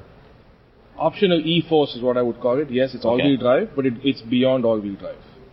Right? So when you think about all-wheel drive, it's the typical features of works in inclement weather, good cornering, good acceleration, and all of that. Yes, E-Force has all of that. But what E-Force has, in addition to that, is it minimizes human body movement inside the car. So what we've done is we've built on the knowledge that we have from the GTR's Atessa ETS stock split system, and then we've also built on the knowledge we have from all the intelligent all-wheel drive systems from our crossovers, put them together, and we've put together E-Force. So E-Force is all-wheel drive, but it's a holistic all-wheel drive that gives you all the good things about all-wheel drive, but also gives you a much smoother drive, which basically reduces human body movement, so less car sickness and less fatigue. That's interesting. That idea. I think that's a great idea. To have to try and tune your propulsion to make it as seamless as possible, as smooth as possible for the occupants. And it's something, obviously, you can do, I think, much more easily with an electric powertrain than you can with an internal combustion system. So you say that we have a near 50-50 weight distribution, which helps, right? And the center of gravity is pretty low, so hence, we're able to use these systems and provide a much smoother ride, in addition to all the other fun stuff that all-wheel drive and EVs provide. Looking forward down the road some years, when you start to deploy really, higher levels of automation, robotaxis and others, being able to use a control strategy like that, I think, can be really beneficial for those types of vehicles as well. Because when you're disconnected from the driving task, I know, if you're a passenger in a vehicle versus the driver, when you're actively involved in the driving task, you're much less susceptible to motion sickness than you are as a passenger. That's right. So. That's right. Okay. In terms of the performance levels, I haven't had a chance yet, unfortunately, to look at the release that came out for this. But what kind of power levels are you going to have in the Aria? So, in terms of torque, which is what stands out in an EV, on the Platinum E-Force will have 442 pound-feet of torque. Let me say this, instead of going into the numbers, it's almost as fast as a Z sports car. Okay. The numbers are what they are. Jeff will confirm the numbers. But it's almost as fast as a Z sports car, and it's a crossover. Mm-hmm.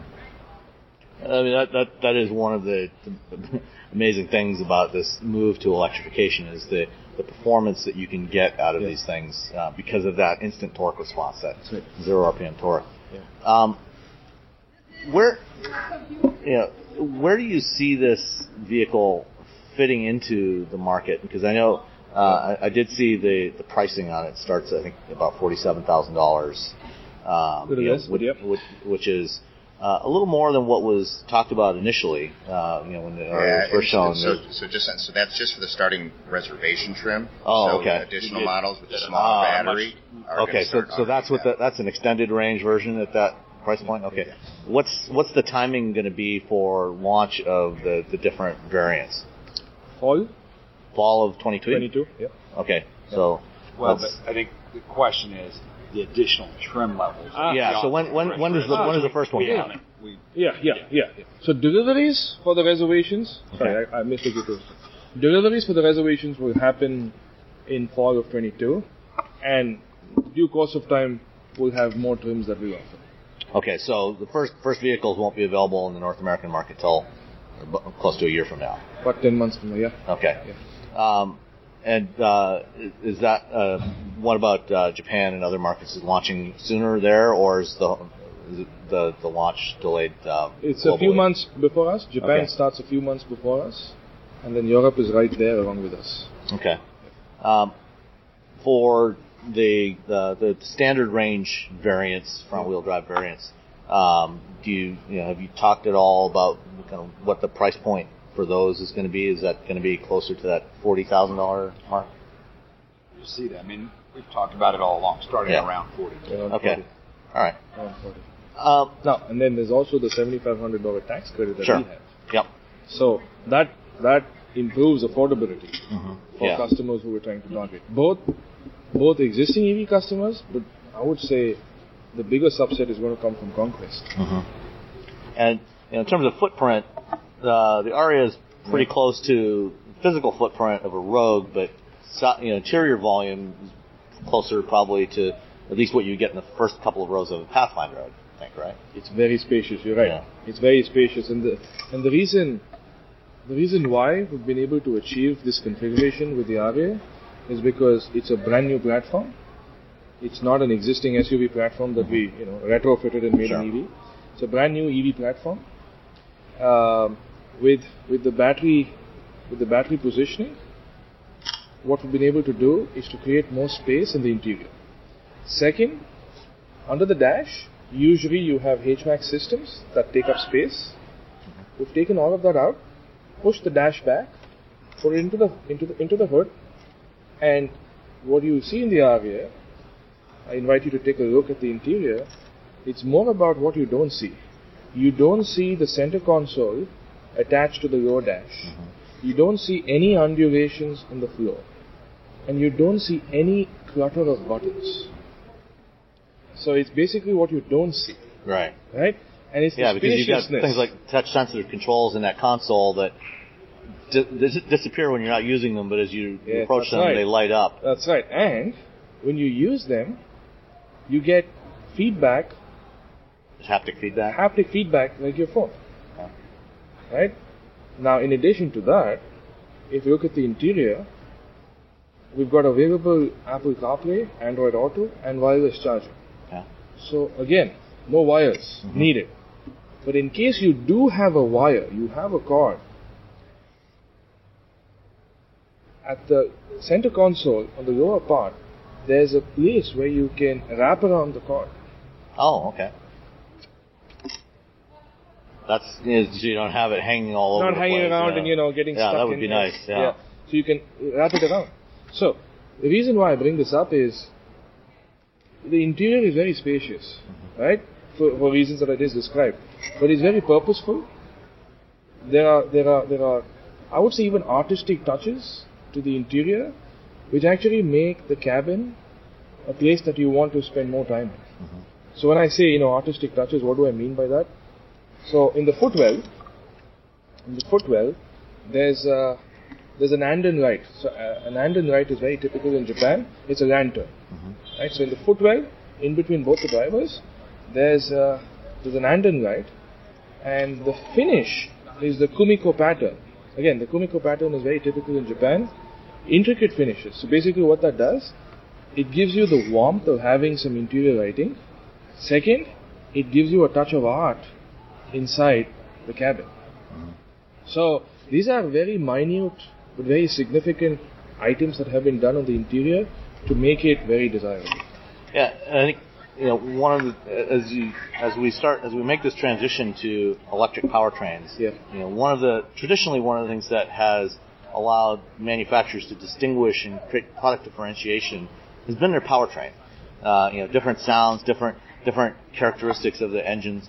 And as you move towards electrification, a lot of that falls away. And so creating a unique user experience is a key part of creating, what separates one brand from another. That's right. And all these things you've talked about, in terms of the finishes, the lights, the smoothness of the control, all of those things seems like they add up to trying to create a Nissan user experience. Absolutely for customers. Right. Now, to add one more point to that, you think about the interior.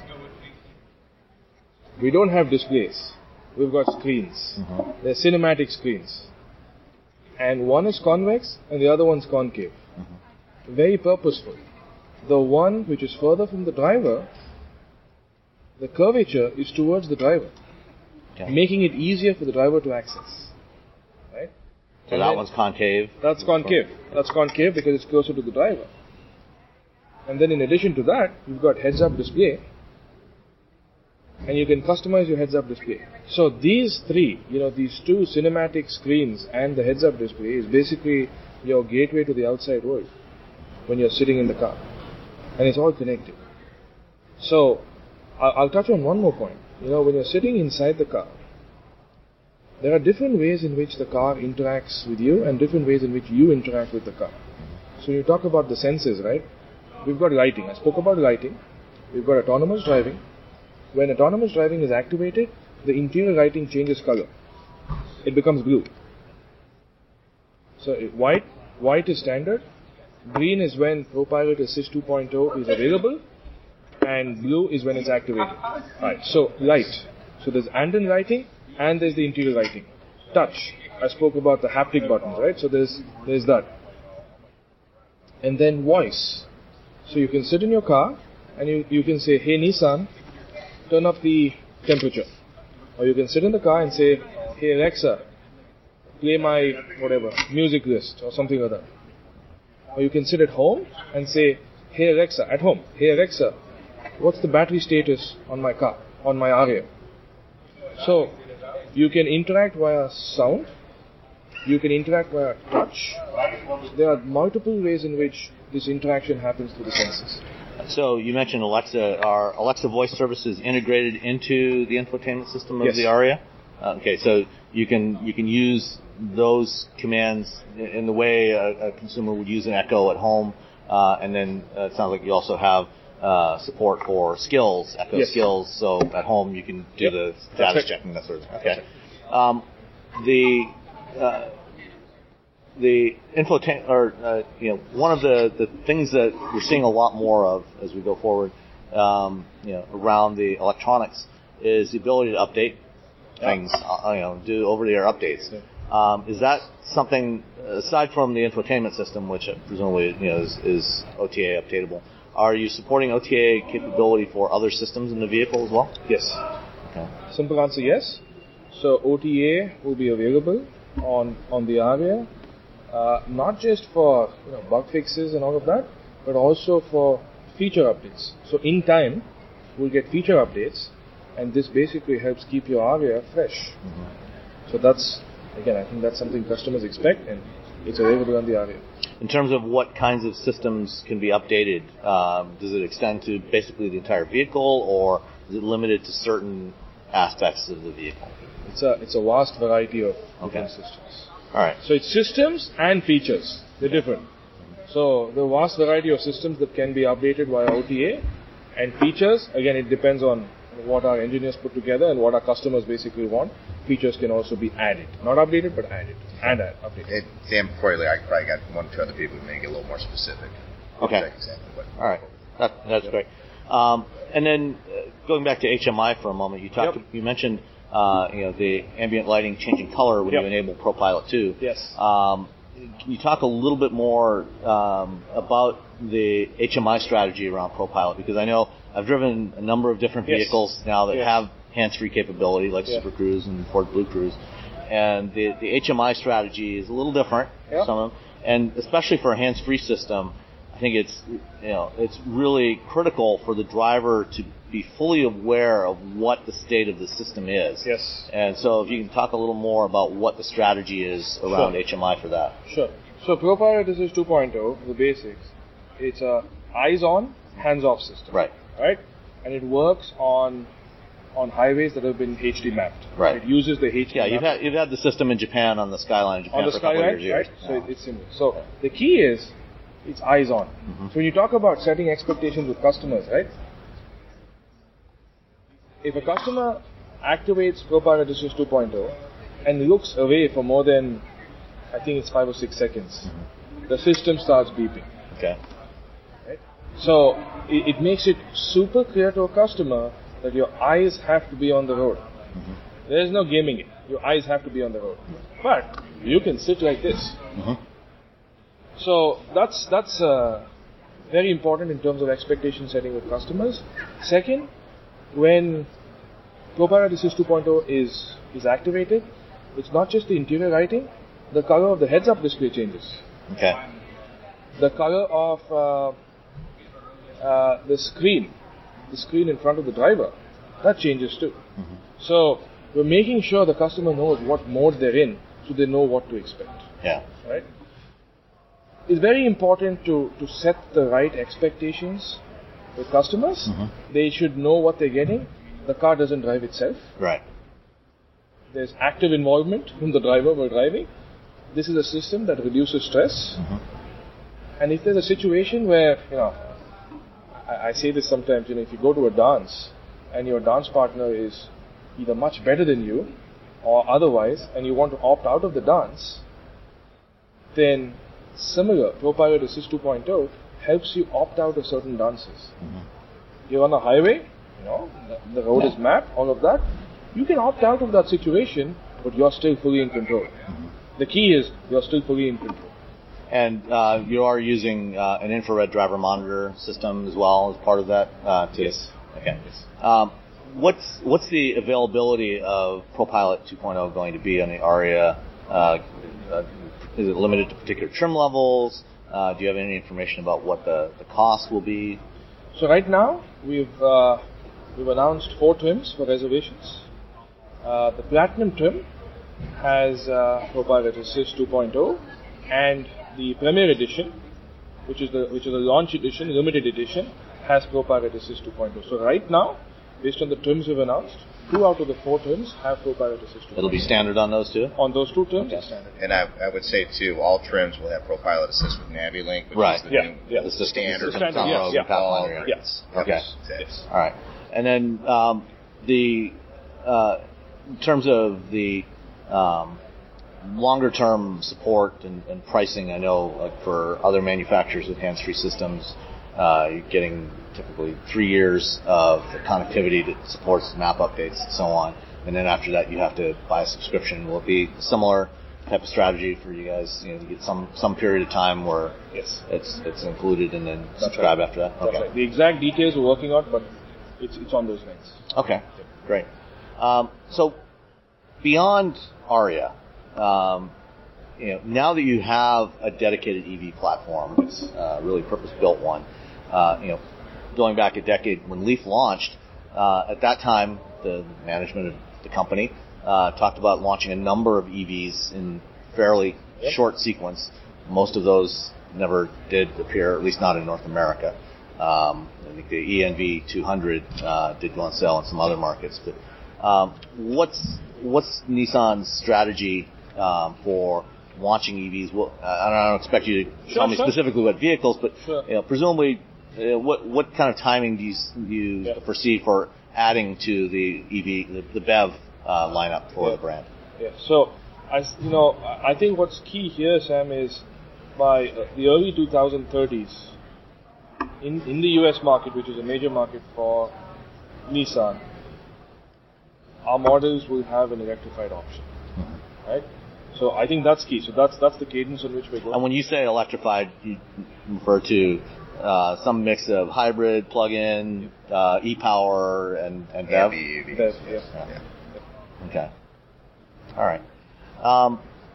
Then one last thing I want to get into, and I don't know if this is an area you can talk about or not, is the batteries. If you can say who the battery suppliers are, and or talk about the battery architecture, because we're starting to see some interesting new things coming in terms of battery architectures from various manufacturers, and so if there's anything you can share on that, I'd appreciate that too. That's a hard one to get into. Okay, Nathan might be able to help with that one. Okay, that's a hard one. No, so battery supplier, I think that's something we don't discuss externally. Okay. Supplier, the battery system, it's different from the Leaf. It's a liquid-cooled battery. Liquid-cooled battery. Okay. Liquid-cooled battery. Again, designed based on performance, based on what customers are looking for. Again, batteries go back to charging speed, right? That's most important. So the Aria will have 130 kilowatts charging speed. Okay. So you can go from 20% to 80% in about 30 minutes, which is pretty competitive. So to support that, we need to have the architecture set up in such a way that the batteries can handle do the thermal management. Thermal management system. So active thermal management. And you're using CCS now rather than at least in North America. Yes. That is correct. So in North America, in North America, in the US, we have CCS. Yeah. I know, in at least in the current generation of the Leaf, with the CHAdeMO system, the CHAdeMO standard has support for vehicle to home. I know there's been devices available in the Japanese market. There's never been anything launched in North America. Do you have any plans for doing anything around bidirectional charging with Aria through CCS? So this is an area that we've seen. We know how it works because it works on the Leaf. Mm-hmm. We're seeing what customers' interest is. We continue to gauge what customers' interest is. We take that and then we continue to make updates on our products. So it's definitely an aspect that we're considering. I'm sure you'll hear about more on this soon. Yeah, okay. To add to that too, we work with a number of companies that are working on, like the aftermarket products, and so we continue to work with them for certifications and things like that. Okay.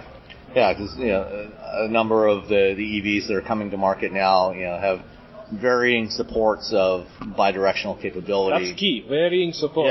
Yeah, not technically bidirectional, but it's something Vita L, or I mean, in the case of the upcoming Ford F-150, it's doing bidirectional, the home power backup, through the CCS connector. Lucid has talked about having some sort of bidirectional capability, but they haven't really revealed details yet.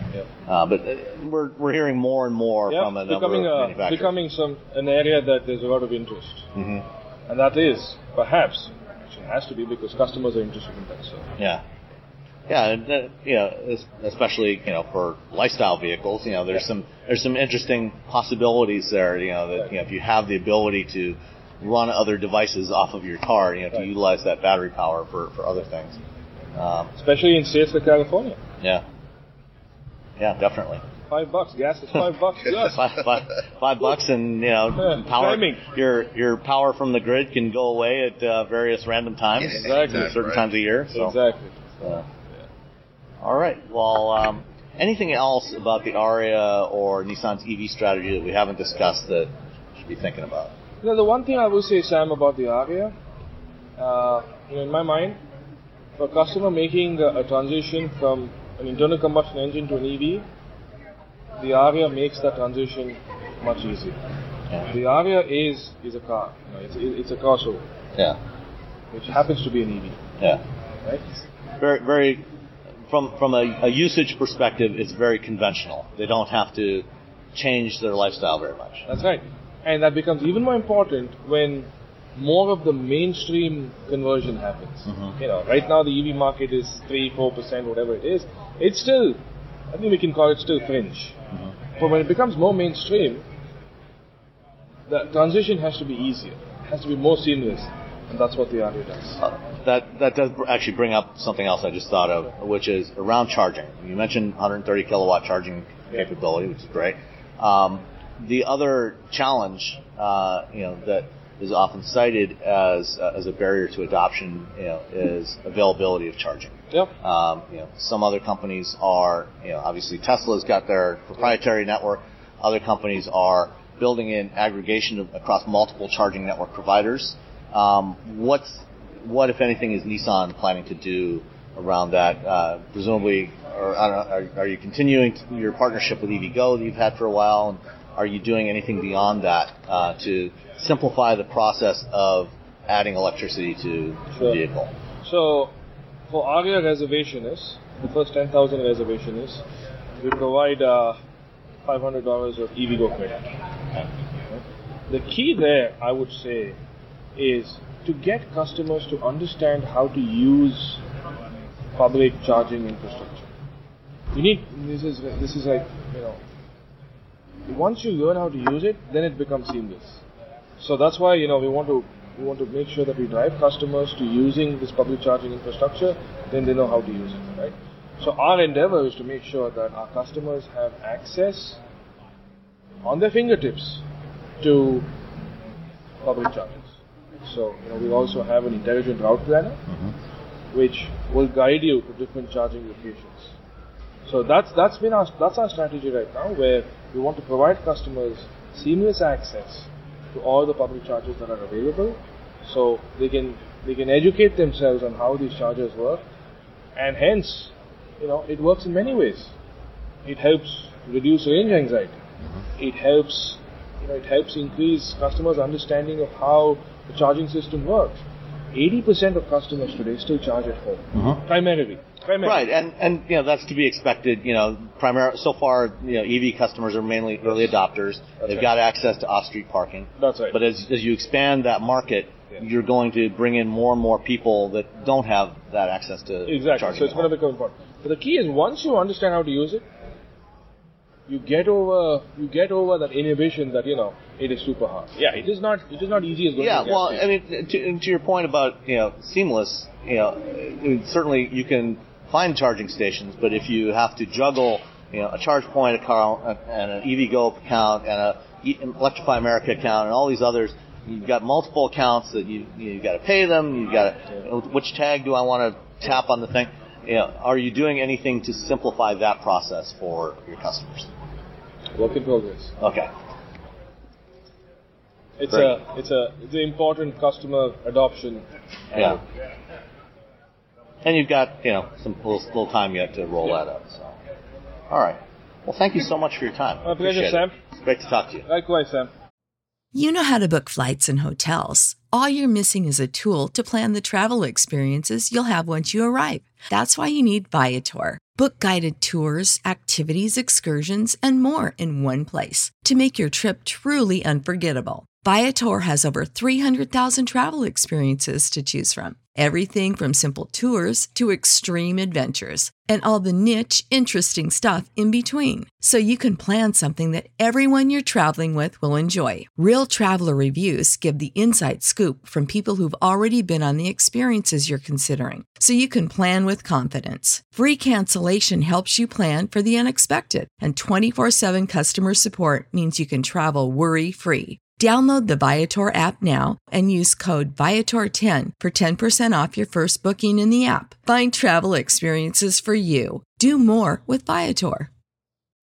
When you need mealtime inspiration, it's worth shopping Kroger, where you'll find over 30,000 mouth-watering choices that excite your inner foodie. And no matter what tasty choice you make, you'll enjoy our everyday low prices, plus extra ways to save, like digital coupons worth over $600 each week. You can also save up to $1 off per gallon at the pump with fuel points. More savings and more inspiring flavors make shopping Kroger worth it every time. Kroger, fresh for everyone. Fuel restrictions apply.